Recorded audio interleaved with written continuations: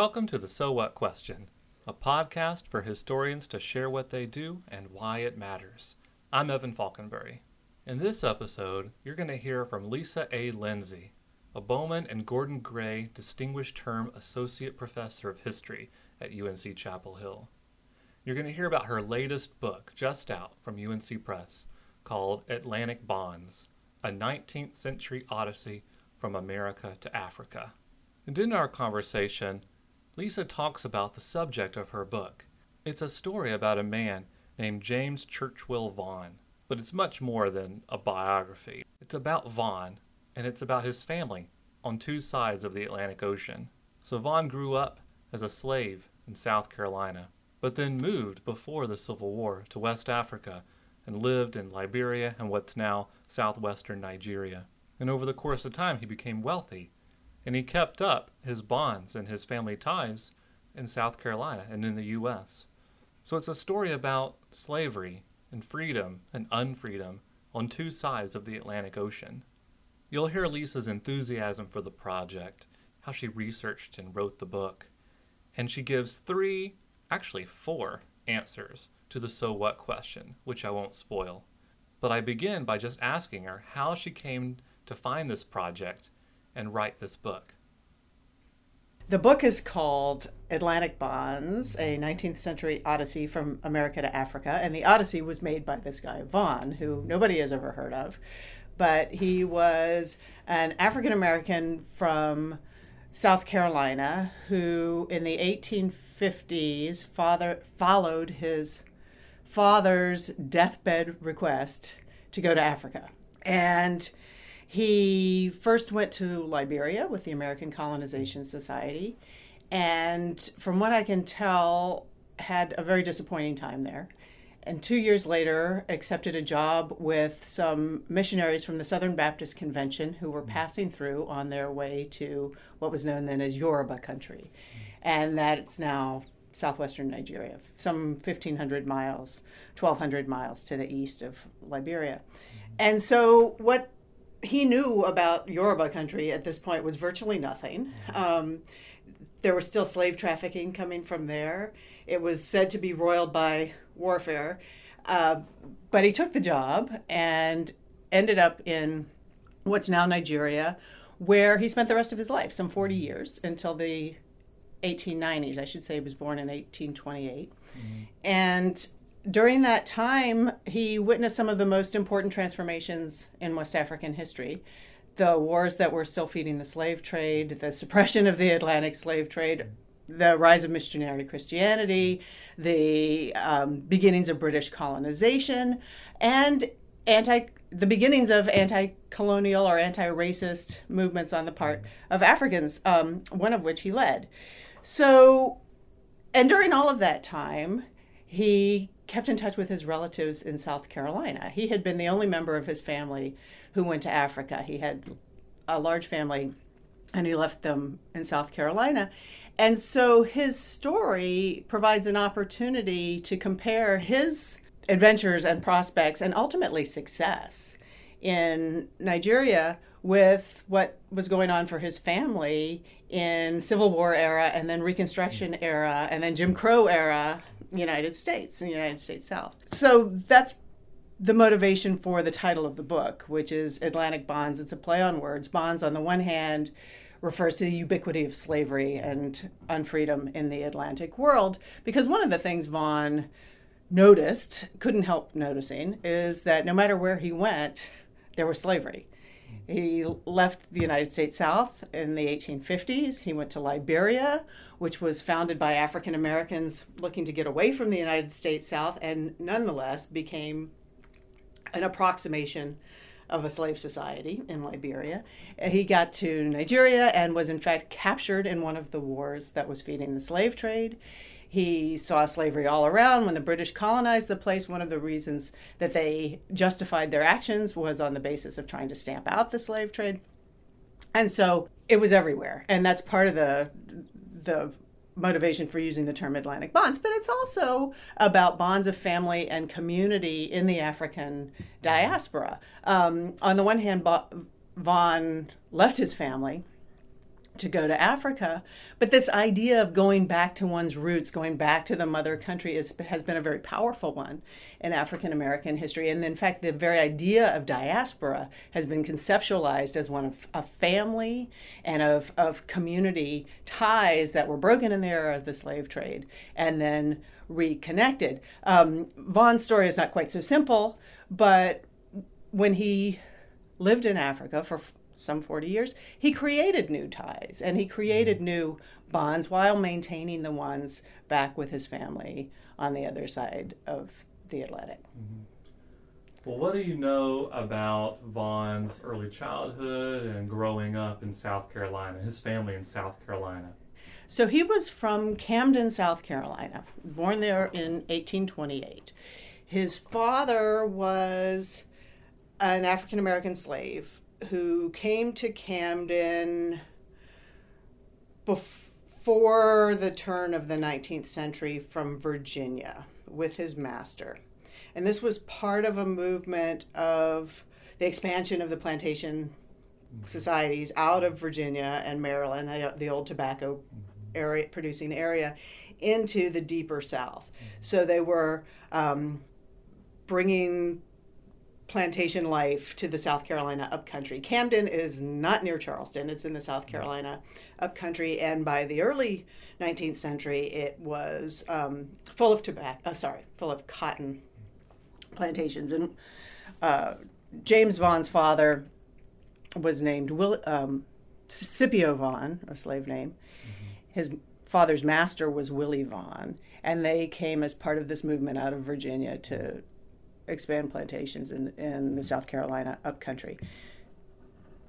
James Vaughn's mother was never enslaved, and she was probably half, I don't know exactly the genealogy, Native American.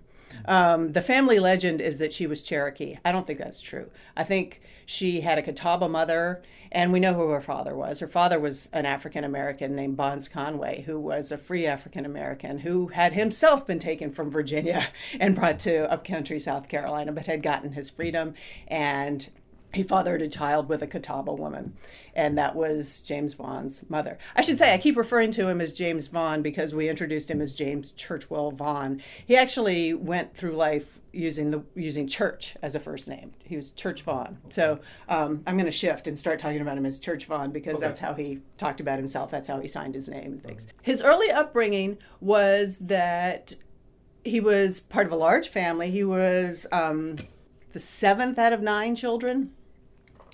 And he was born after his father had been freed through a provision in his master's will, but many of his siblings had not. And one of the things that hung over his childhood was his parents' knowledge that his father had struggled very hard to get his freedom. He had been promised freedom in the master's will, and then it was never really clear whether that promise would be acted upon. When the master died, the provision was supposed to kick in 5 years later. The widow kind of equivocated. The historical records are very ambiguous about the slave or free status of Scipio Vaughn during this time. There also was a very large slave uprising, alleged slave conspiracy, rather, in Camden in 1816, which made white people very, very wary of Black people getting out of their place. And this was this was the time in which Church Vaughn's father was trying to act upon this possibility of freedom. And so it was very unclear whether this was going to be made real or not.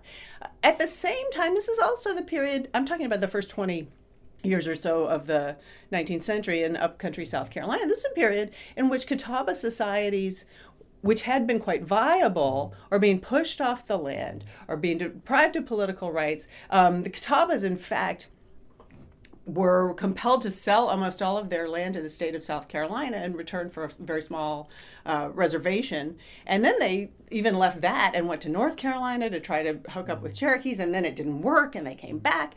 And so his mother's society was becoming increasingly undermined. So Church Vaughn was born actually after his father was officially free, but it's unclear what his father's status was when he was born. And his mother's people were becoming increasingly insecure.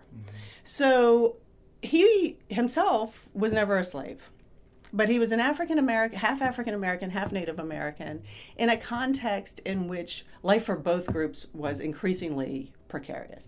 And so I think that's why he was receptive to this idea of getting out of South Carolina, if possible. And the family story is that Scipio Vaughn died in the 1840s. And according to legend that has been passed down through the generations, on his deathbed, he gathered his children and grandchildren all around him, and he said, "Get out of South Carolina, go to Africa." This was in the 1840s. Church Vaughn was 12 years old when his father died. So he wasn't going to do this at the time that his father died. But 12 years later, the opportunity came up to go with the American colonization. And at first he was American Colonization Society. And at first he was going to go with a brother, and then the brother pulled out. So he's the only one who went. But the family story is that he was motivated by his father's deathbed exhortation to go. In Nigeria, Church Vaughn's gravestone is this giant monument in an old cemetery in central Lagos, and it tells a story on an inscription on the tombstone that wraps around the tombstone. And it said he left South Carolina owing to the racial oppression that he suffered. And so it doesn't say anything about the deathbed story, but those two are not incompatible. I'm trying to imagine what life for Church Vaughn would have been like, and more largely what it would have been like to grow up in a family in South Carolina that's, some members of his family are free and some are slave. I think we tend to think about, or at least I tend to think about, either slavery or free, a kind of sharp dividing line. But he grew up in a family that was both, or ambiguous. And so I guess I'm thinking about that, and I'm also thinking about what do you know about even though he was free, what kind of racial oppression he experienced growing up in South Carolina in the 1840s and 1850s. I don't have a journal from Church Vaughn. I don't have direct documents about his childhood experiences. I do know that his father's promise of freedom was was continually sort of held out in front of him and pulled back so that it became very hard to make real. And I know that things were very difficult for his mother. But to give an illustration of what you just said, this kind of limits on freedom, even for a family where everybody, except perhaps the father, was legally free, I can point to one of his sisters who worked as a domestic servant her entire life in a plantation in Camden. And this plantation had more than 100 slaves. The family was extremely wealthy. And one wonders why they hired a free woman of color to work in their house when they had all these slaves. And perhaps part of the answer is the fact that when this woman, Church Vaughn's sister, was in her early 20s, she gave birth to a baby who was so light-colored that the census taker described the baby as white. She continued to hold this job from the time that she was a teenager until the master died when she was in her 40s, at which point she married for the first time. So, there are these things that free people of color had to do because they were in a society that was dominated by slavery. So the numbers are all in my book. I don't have them at hand right now. But Camden in the 1850s, let me just say, at the time when Church Vaughn left, had roughly equal numbers of white and black, a slight black majority. The almost entire African American population was enslaved. So something like 5,000 African American slaves, something like 70 free people of color. So they were a tiny niche in this society.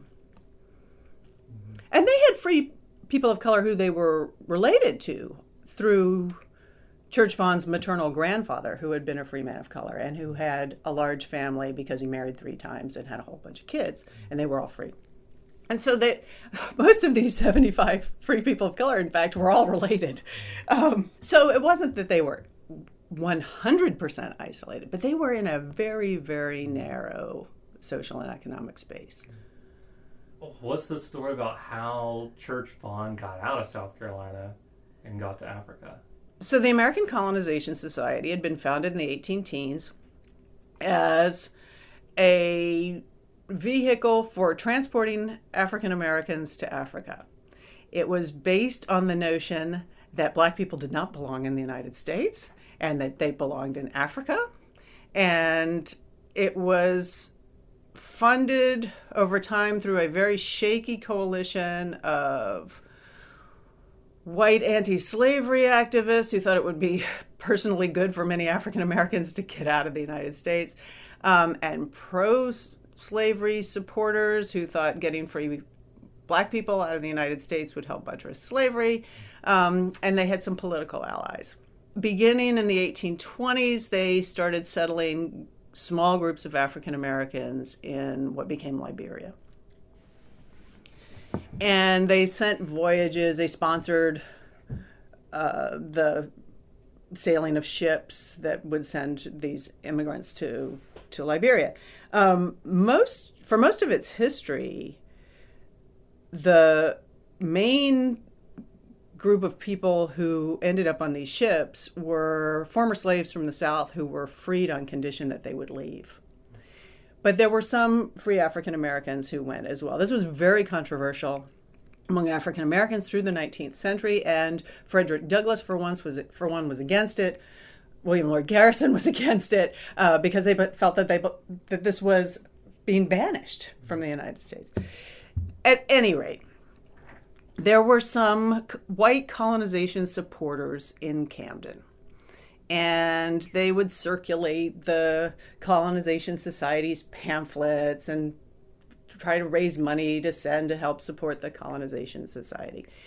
And when he was a young man, Church Vaughn came into contact with one of these, actually through his sister, who was the domestic servant at the big plantation.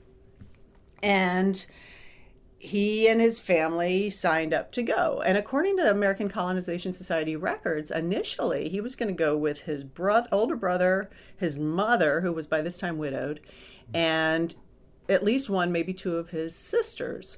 And there's correspondence among the Colonization Society officials about whether they wanted the women or they just wanted the men, blah, blah, blah. But they started getting in touch with Church Vaughn and his brother about what it would take to get on one of these voyages and how they should plan to outfit themselves and what the logistics were and all of this. And they were probably motivated, as many immigrants were, that is African American immigrants to Liberia were in the early 1850s, by the passage of the Fugitive Slave Law. So the Colonization Society really had pretty dismal success until the 1850s. They had a trickle of settlers who went, starting from the first voyage in 1822. And there was a little bit of a surge after Nat Turner's rebellion. But basically, they didn't get a lot of voluntary immigrants until 1850, when the Fugitive Slave Law was passed. That was probably what prompted the Vaughns as well. In the end, the women in the family decided not to go, and it was just going to be the 2 brothers. And then the 2 brothers pulled out.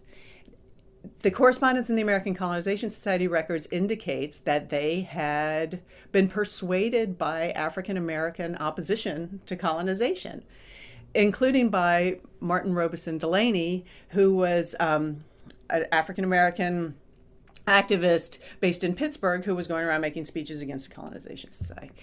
So they pulled out. And then, in another reversal, Church decided to go. There was another party of would-be immigrants going from a different town in upcountry South Carolina, and they made their way through Camden on the way to the coast to get on a boat. And when they stopped in Camden, they picked up another person to go with them, and it was Church Vaughan. And they made their way to Wilmington, North Carolina, where they hooked up with the American Colonization Society agent who was there and were put on a boat and taken to Liberia. Wow, that's really quite a story. And that was the last time. Church never returned to the U.S., right? No. The family lore is that he did. And I scoured all the possible historical records, and I'm convinced he never did. Okay. His daughter came. His daughter came in the 1920s. Just to visit or to immigrate? No, to visit. To migrate, I mean. No, to visit and to place her daughter in Vassar College. And to connect with her cousins, who she knew about, had been in touch with, but had never met. And that began a series of visits that really picked up in the 1950s. So there was this one in the 20s. Actually, there were two in the 20s. One relative went to Nigeria and one came from Nigeria to the United States. And then more correspondence. And then by the 50s, there's a fair amount of back and forth.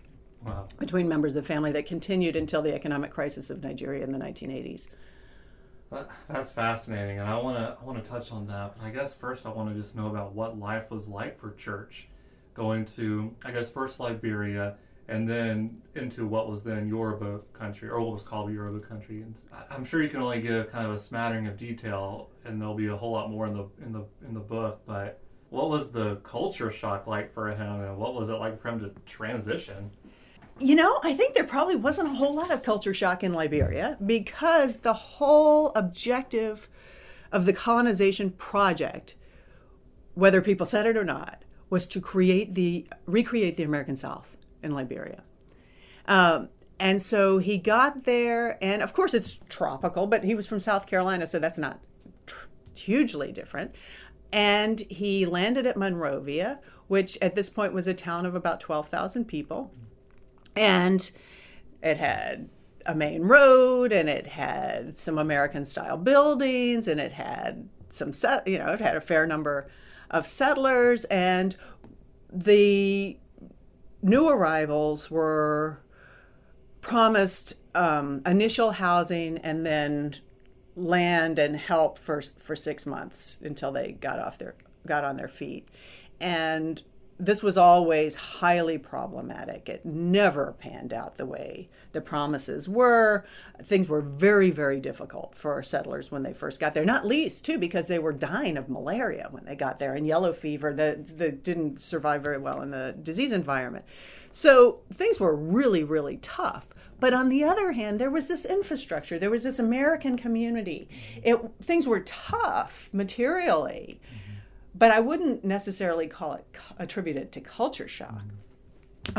All of the settlers were allocated a small lot in town, and then ultimately a larger lot out in the countryside where they were expected to farm. Church Vaughan, I should say, was trained as a carpenter. He was a skilled carpenter, and which is how he had made his living in South Carolina.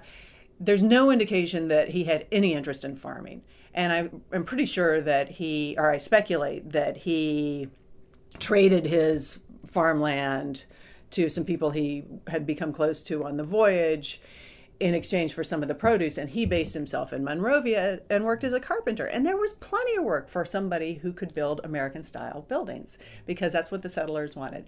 And I don't know if you're familiar with this, but in Liberia, what emerged was a highly stratified society in which the immigrant elite, that is to say the African-American immigrant elite and their descendants, built houses that looked like plantation houses from the Old South.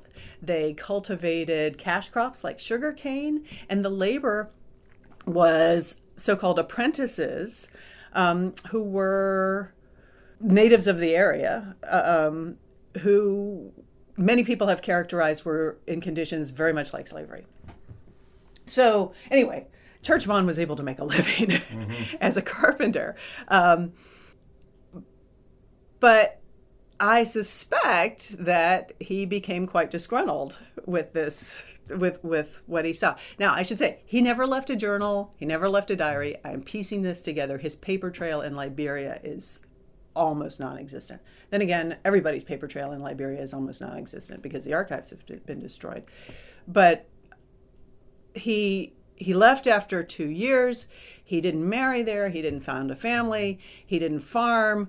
I'm guessing was called up for militia service because all the settlers were called up for militia service. And later in Nigeria, he was described as a sharpshooter, a skill he probably did not cultivate in South Carolina, where it was illegal for black people to have guns. So I'm pretty sure he did militia service in Liberia. And what the militia was doing was going out and fighting against African groups as a part of this colonization project to expand the influence of and the geographic spread of colonization. So between observing the labor relations on these emerging plantations in Liberia, which I am confident that he did because some people he knew from the boat were involved in some of this, and serving in the militia, and given his background, I can understand why he might have become disgruntled and have been willing to take a job with people from a racist missionary society, going to a place that had a very bad reputation. The fact that he was willing to do that, I think, speaks to his disillusionment with the project of Liberia. Was he religious? No. Not at that time. He became very religious later and through his association with the missionaries. But at that time, he was not religious. So what happened when he joined up with the Southern Baptists and moved out into Yoruba country? So Yoruba country, let me just say, at this point, quote unquote, was a region of autonomous city-states, some larger than others, which were remnants of what had been a large empire called the Oyo Empire. And the Oyo Empire had disintegrated beginning in the early 19th century because of revolts among some of its constituent parts, as well as this was fueled by the constant demand for slaves at the coast. The whole 19th century has been called by some historians of this region the Age of Confusion. There's a lot of fighting between these constituent parts of what had formerly been one empire, a lot of slave trading, a lot of religious change as Christian missionaries were coming in, and also a sort of jihadist version of Islam was expanding from the north. And so people were very insecure, new communities were forming, refugee populations were joining up with other people or splitting off from other people. And this is the context in which these missionaries, these very naive missionaries from the United States and Church Vaughan arrived. So he was with 2 white missionaries from the United States, from the Southern Baptist Convention, who were pioneering a Southern Baptist mission station in this area. There were 3 to 5 white missionaries from Britain scattered around the different city-states as well. I should also say part of this kind of changing demographics of Yoruba land at this time had to do with returned ex-slaves as well. The British, as part of their attempts to suppress the slave trade in the early 19th century, were stationing naval ships off the coast of Africa to intercept slave ships. And when they did, they rescued the people on board and they landed them at the British colony of Sierra Leone. A lot of these people were Yoruba people who had been captured in these wars that I've just been talking about. And they got on their feet in Sierra Leone, but then wanted to go home. And they, or sometimes their children, migrated back through the 19th century into Yoruba land. But they had already become conversant in English. Many of them were Christian through the influence of missionaries in Sierra Leone. Many of them were anti-slavery, although some of them became slave owners themselves. So this was a population that was coming in too. There were also returnees coming from slavery in Brazil through their own processes. So they're very heterogeneous populations. And so Church Vaughan kind of had to figure out who were going to be his people. He was hired to work with the missionaries to build their physical structures, to build their mission houses and their churches, because he was a carpenter. And he did that, and he stayed with them and did the work with them, and became a Baptist, was baptized as a Baptist through the course of this. But after some time, when it was clear like he could speak the language and he understood what was going on, he repeatedly worked to establish himself independently. And for the first 15 years of his time in Yoruba land, this never worked. So he would establish himself independently, and then there would be some danger or some real disaster. In one of these periods, he was taken captive as a war broke out. And then he had to escape. Probably didn't save him from being shipped out as a slave because he was so unusual, but the other war captives of this time were being shipped out as slaves to Cuba, some 13,000 of them. So he had these periods where he would establish himself, his own household, his own farm, independently of the missionaries, and he would continue to work for them for wages. But every time he got away from them, something bad happened. He was captured in this warfare. His house was plundered another time.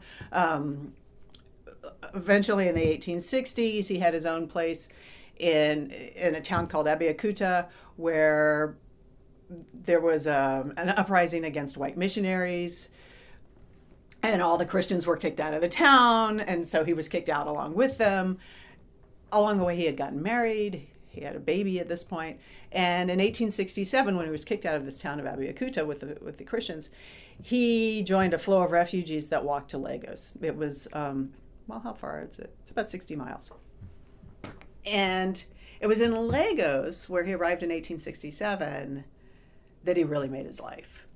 So he arrived there in 1867. He died in 1893.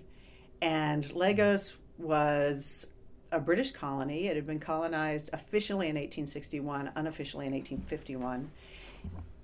And it was a place where the economy was booming. There was lots of work for a carpenter. And regardless of what one wants to say about colonialism, it was operating under rules that he understood. You know, there was a sense that contracts would be honored, that a person wouldn't just have their house plundered with no redress. It was a system that he understood. Christians and missionaries were protected. And so even though he got there with nothing, he began to work as a carpenter. He saved his money. He made good social relations. The place, like I said, the place was booming. There's lots and lots of work. And over time, he got involved not just in being a builder, but in hiring apprentices so that he could expand his operations. And then he became a merchant dealing in building materials. So like the tin for roofs and the hardware for building and the nails, all this stuff had to be imported. And so he became an export-import.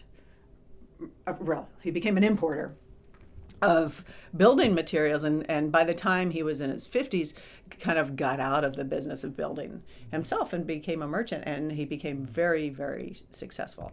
Now, this was a period in which there was a rich African elite in Lagos. There were not very many Europeans on the ground, even though it was officially a British colony. The economy was transitioning because the slave trade had been suppressed from Lagos, which it had previously been a very large slave trading port. And the slave trade had been suppressed, and it was being replaced by a booming trade in palm oil and palm oil products exported out through the port of Lagos. These were in demand in Europe as lubricants for factories, an industrial lubricant.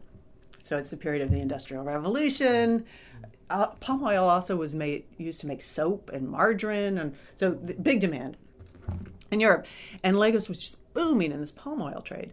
And the major merchants were these returnees from Sierra Leone, to a lesser extent the returnees from Brazil, and enterprising African merchants.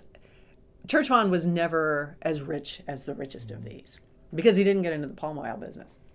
But he was comfortably well off, bought a bunch of plots of land in Lagos, built a bunch of houses, rented some out, extended loans to his apprentices, and became, a successful person. Successful enough so that he had 3 children. He had 3 surviving children. He had 7 children.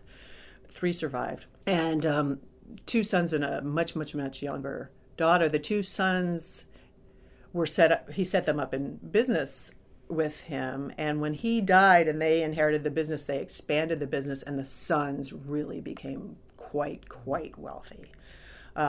So much so that the family has stayed not super elite in Lagos, but very, very comfortable and well educated and landed, which is important in modern Lagos. The family continues today? Yeah.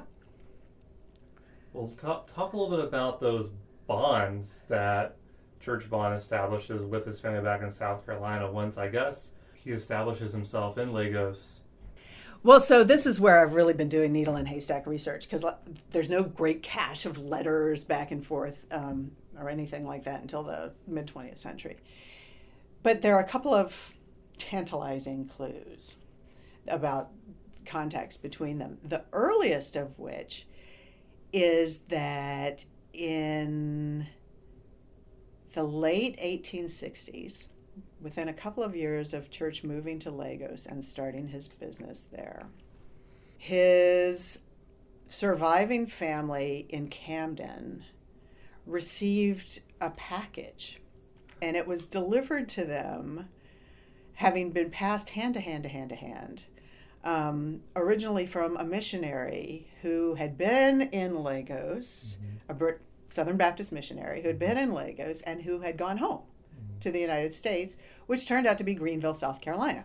And the package that they received was multiple small leather pouches full of gold coins. Wow. Which came at a very fortuitous time for this family. And I've got a chapter in the book where I sort of detail what their situation was in 1867. But it really changed their lives. Not that things got tremendously better, but it really helped them a lot. So the fact that he sent them this in 1869, I think is remarkable on many levels. First of all, just the logistics of getting it done. But it shows that he was already making a good living in Lagos. And it shows that he hadn't forgotten about them. And I know they hadn't forgotten about him because along the way, there are children born in the family who are named Churchwell. Which is an unusual enough name so that, it's him. And in fact, there's a birth in the family right after the arrival of the gold coins, whose name is Churchwell. So there's some, I don't have it. I don't know what it is. Yeah. But other than the gold coins, I know that there's somehow connections in this period. The next thing I know about is that Church's daughter, who was his youngest child, his surviving daughter, who was his youngest child, born in 1889, I think, had a very unusual name. Ada, spelled A-I-D-A, like the opera Aida, Arabella Vaughn. And 7 years later, one of his cousins in the United States named her baby Ada, A-I-D-A, Arabella. Coincidence? Coincidence? I think not. And in fact, it's these 2 Ada Arabellas who eventually got in touch with each other face to face. Wow. So in these early periods, I don't know exactly what the nature of the bonds were, other than that I have these clues that tell me they existed. So then fast forward to the 1920s. Church Vaughn is dead. His sons are prosperous merchants. In fact, they were the only automobile dealers in Lagos at the time. His daughter had gone to England for her education and had come back and married somebody from a very prominent family in Lagos who was connected to old royalty, but was also kind of a new elite. He was a lawyer, and he was an up and coming politician. In fact, the British were opening up tiny little spaces in what they call the Legislative Council for African representatives, and he was one of them. So family's doing very well. They are elite in Lagos. They have houses that are described in the newspapers as villas. So at this point, somehow there's a renewal of contacts between the two branches, and it's the daughter, Ada Arabella, who gets in touch with her cousin, who has the same name, Ada Arabella, in the United States. And this is the early 20s. And so this is a period in the United States of Garveyism, of the Harlem Renaissance. And by this time, some of the American Vaughns had in fact made the Great Migration and were in New York. Some were in Harlem. Ada Arabella was in Chicago, and so I think this is a period in which the American side may have had kind of a renewed interest in their African cousins. I don't know. I don't exactly know what started the conversation. Ada in Lagos invited Ada in Chicago to come visit her and said, my brothers will pay for it. And Ada in Chicago was pregnant and sent her sister instead, whose name obviously wasn't Ada, but it was also a first cousin of the one in Lagos. So the sister was a hairdresser from Harlem. I've got all this from the census, who lived in like a tenement house, basically. She goes to Lagos and she's put up in what the newspapers called a magnificent villa. Her cousin is married to this guy who's just been elected to the Legislative Council in Lagos. She was a businesswoman herself, Ada in Lagos. She was a big trader herself. They had children who were becoming well educated. They were fluent in Yoruba, but the rule at their house was to speak only English on Sundays so that everybody could keep up their good English. And so you got to imagine what this was like for this Harlem hairdresser to go to Lagos with all of the ideas of Darkest Africa rolling around in her head. And of course, this was colonial Nigeria. There's all kinds of discrimination. And one of the things that Ada's husband was working for was, more Africans in the civil service, better educational opportunities for Africans, and to race discrimination in various ways. But life was so much better for this family in Lagos than it was, in the crowded tenement in Harlem where her cousin lived. So that's 1921. 1922, Ada in Lagos comes to the United States, partly to return the visit, but bringing her oldest daughter with her to enroll her in Vassar College. And while she was there, she went to Harlem and visited family there. She went to Chicago and finally met her cousin, who had the same name as her, and she went to Camden. And by all accounts was really disheartened by what she saw in Camden. This is 1922 in Camden, South Carolina. Only a few of the the family was even there, and she kept hearing stories about lynchings. And in fact, 1922, this is after the Red Summer. And in fact, the cousin she stayed with in Chicago, I'm going to get tangled up in the family tree of this story. The cousin she stayed with in Chicago was also married to a politically active lawyer. That guy's last name was Stradford. His father was Cornelius Stradford, who had been hounded out of Tulsa, Oklahoma during the Tulsa race riot. But the senior Stradford, having escaped this race riot for which he had been charged and arrested and hounded by a lynch mob and fled to Chicago, they're in the house in Chicago at the same time. So this elite woman from Lagos is visiting the United States, and it's very nice to see her family and all this stuff. But everywhere she turns, there's white supremacy on display, and scary, violent white supremacy on display. And I think this was very affecting for her. How did you piece this story together? Because there, you have a lot of great factual information, whether from census data or from newspaper accounts or wherever else. But as you said multiple times, like, I don't know, or I don't know the nature of these bonds or how they were established or all the communications. So I'm just wondering how a historian, how you gathered enough information to write a book. Well, it took 10 years. And maybe I should start with how I stumbled on this, because that's part of the method question.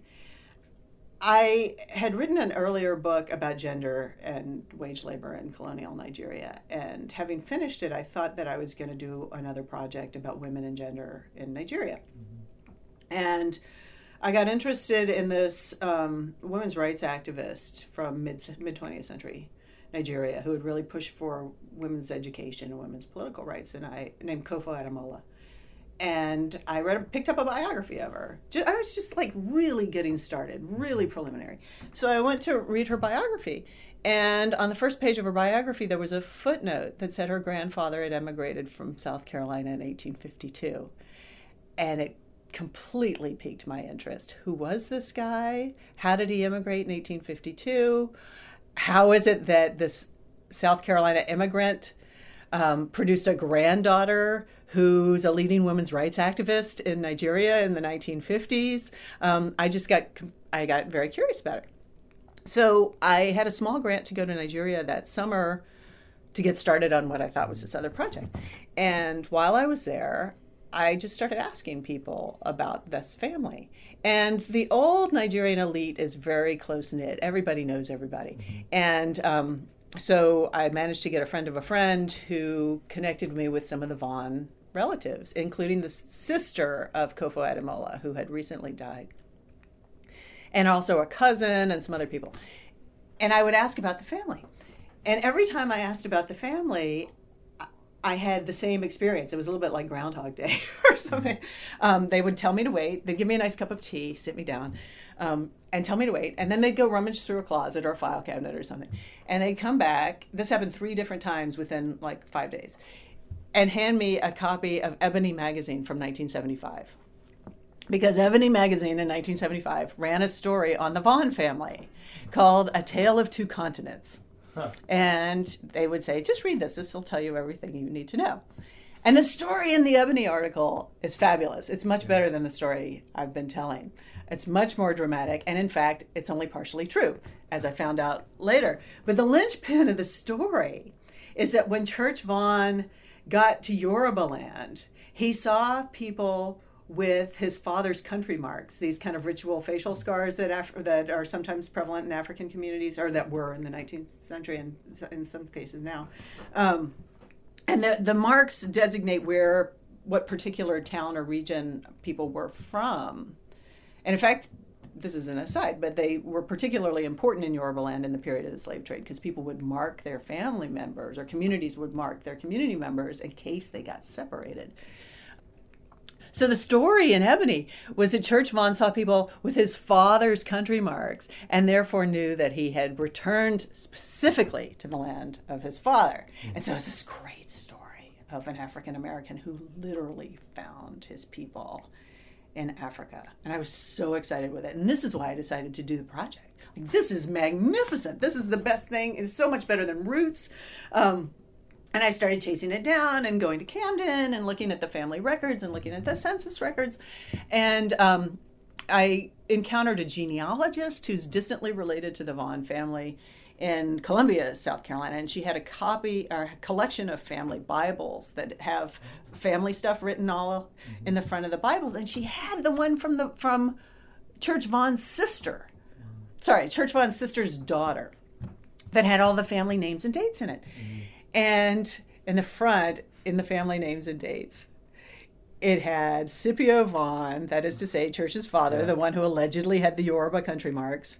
Scipio Vaughn was born such and such a date in Richmond, Virginia. Wow.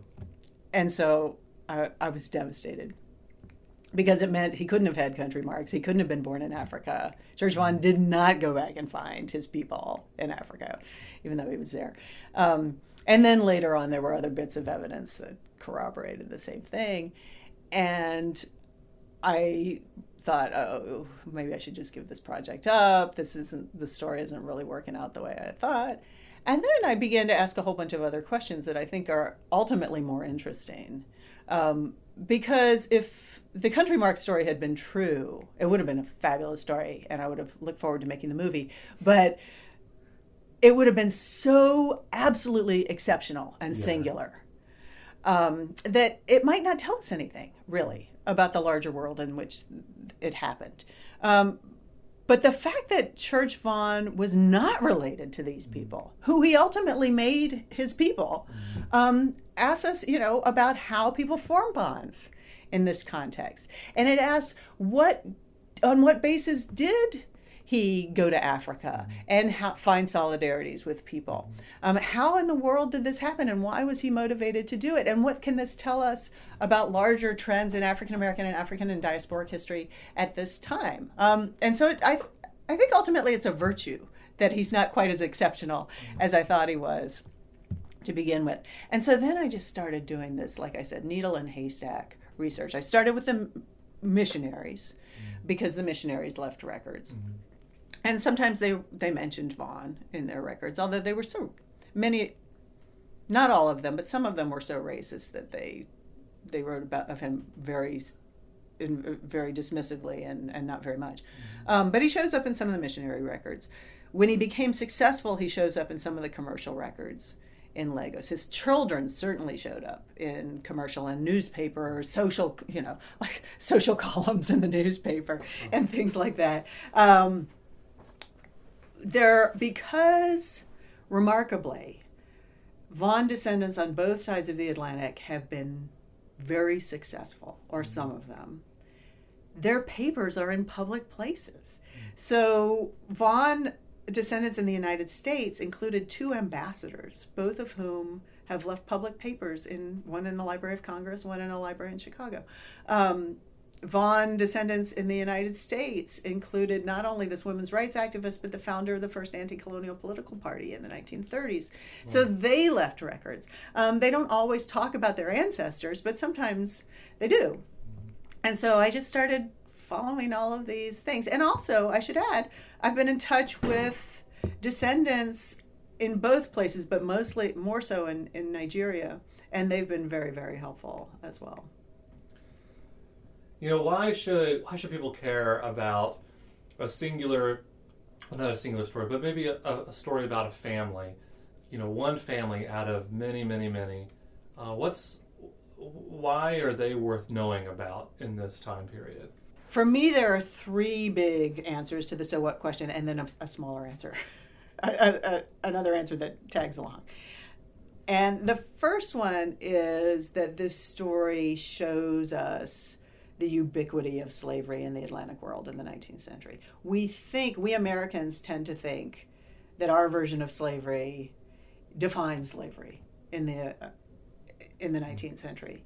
And that wasn't true. Like I said earlier, everywhere Church Vaughan went, he went from one slave society to another. First in South Carolina, then in Liberia, then in Nigeria, even in places where you wouldn't think. They're all connected by slavery. And it's not that this was just like bad luck, bad choices on his part. He ended up going to places where there was slavery.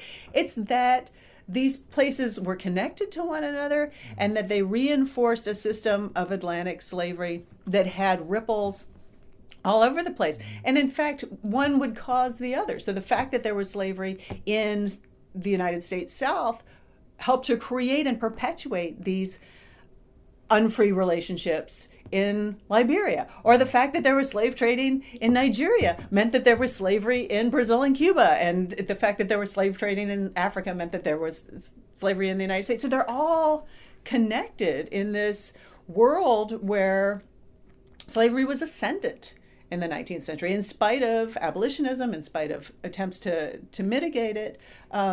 This was a broad piece of Western world history at this time, and Vaughan's travels illuminate that. Mm-hmm. The second thing is that even where people were nominally free, Vaughan's Odyssey shows us all kinds of degrees of unfreedom. The lines between slavery and freedom were not clear-cut in any of the places that he went. Not in South Carolina, where free people of color had wage discrimination and lacked political rights, and in fact could even just be spirited away and captured and enslaved at any time, not only because of the fugitive slave law, but even before that. In Liberia, where so-called apprentices worked in slave-like conditions, and many African-American settlers were recreating some of the worst aspects of the plantation South. In Nigeria, where these wars were about politics, were also feeding the slave trade, where there were thousands upon thousands of captive people exported, but also kept as slaves in Nigeria. Many of the people that Vaughan worked with in his building projects were in fact enslaved. And Lagos was basically a slave society at the time that he got there. The elite had slaves as their labor force. There really wasn't a wage labor force in Nigeria at this time, in spite of British anti-slavery rhetoric. And then even people who were nominally free in Nigeria under British colonialism faced increasing affronts to their autonomy and their political rights. And so the notion that there's a bounded thing called freedom and a bounded thing called slavery really breaks down when you start to look at somebody like Vaughan and the worlds that he traveled through. The third thing has to do with the African diaspora. And that is that we're familiar with this kind of back to Africa impulse among some African Americans. But we can also look at the diaspora in another way from the viewpoint of Africa. And what Vaughan shows us, Vaughan and his contemporaries show us, is the effects of the diaspora in Africa itself. I've talked about these Sierra Leonean and Brazilian returnees from slavery in Nigeria, and particularly in Lagos. But there are a couple of specific examples I can give, even beyond the influence these people had, and their influence was considerable, to show this. And one centers on Vaughan. I haven't talked yet about a pivotal incident and moment in Vaughan's life in which, in the 1880s, he led a revolt against the white missionaries of the Southern Baptist Church. They had really been formative for him in his early years, but by the 1880s, there was a new strain of white racism in Lagos. It was part of a new impulse in Western thinking about race, and also increasing European personnel that were coming in. A new crop of missionaries, much more overtly white supremacist than had been there before. This wasn't just among the Southern Baptist missionaries. This was widespread in Lagos and elsewhere in West Africa, and in fact in the Atlantic world. This is the time of the beginnings of scientific racism in the 1880s. And the missionaries were not the kind of people he was used to dealing with within his church. And in 1888, Vaughan and some other people spearheaded a revolt against the white missionaries and founded their own Baptist church in Lagos. Why is this significant? Because it's the first non-missionary Christian church in West Africa, and it was the first of what then became a whole wave of new churches that were created independent of missionaries. And so this is Africans really claiming Christianity as something of their own, something where they could exercise leadership themselves, where they could interpret it in much more culturally sensitive ways than had been before. And Vaughan was in the vanguard of this.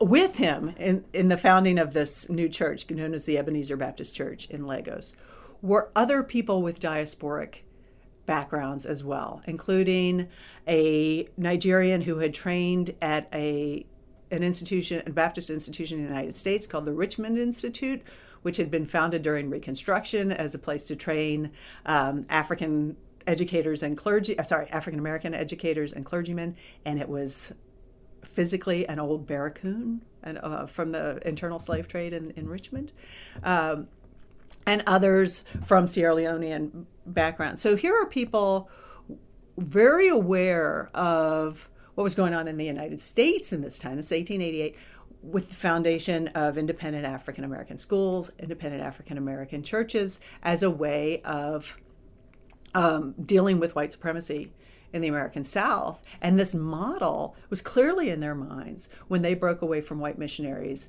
in Lagos. They said things like, you can't make our church a barracoon, or if you want to keep us in slavery, you can't do this. And the missionaries write privately, oh, it's these diasporic Africans with knowledge about the Americas, about the United States, who are giving us all this trouble.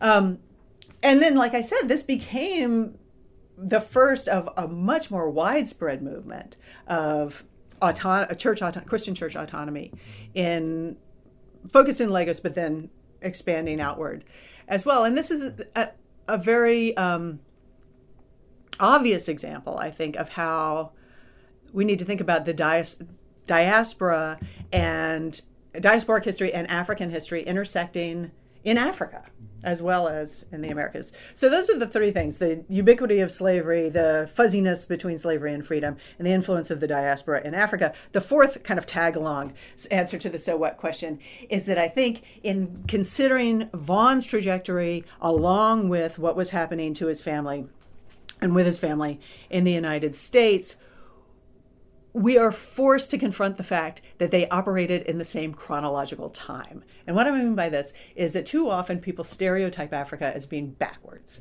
Africa is always considered to be behind in something. And the whole developmentalist modernization paradigm of the 20th century is based on like bringing along into the present these backward places, most of them in Africa.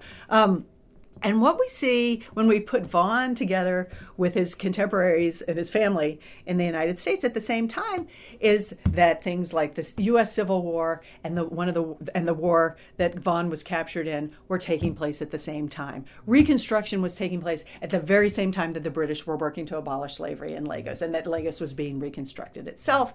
And in fact, if you compare him and his family, as I talked about with his daughter and her cousins, you see that Africa in this, for much of the mid-19th to mid-20th century, is not behind. For this family, Africa was a much, much better place to be than the United States. Prospects were much better in spite of colonialism.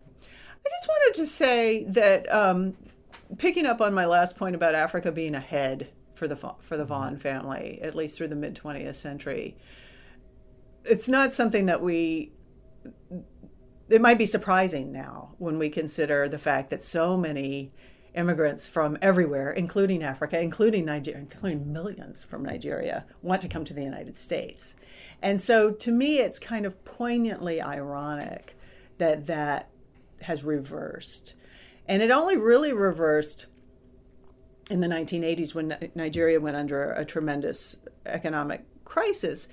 But it's worth considering that the same forces that propelled Vaughan to leave, that is to say slavery and white supremacy, are, as several historians have been pointing out this recently, are in large part responsible for the development of capitalism in the United States and the economic growth that now makes the U.S. attractive to people from places like Nigeria.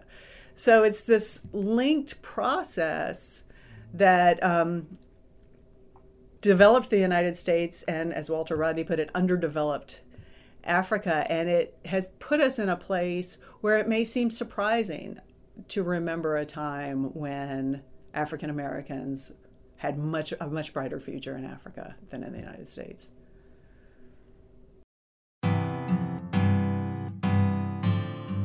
Thanks for listening to the So What Question. Visit our website at sowhatquestion.wordpress.com. Follow and subscribe to us on iTunes, SoundCloud, or Stitcher, and please rate and leave comments for us as well. We'll be back in a couple of weeks with a new episode.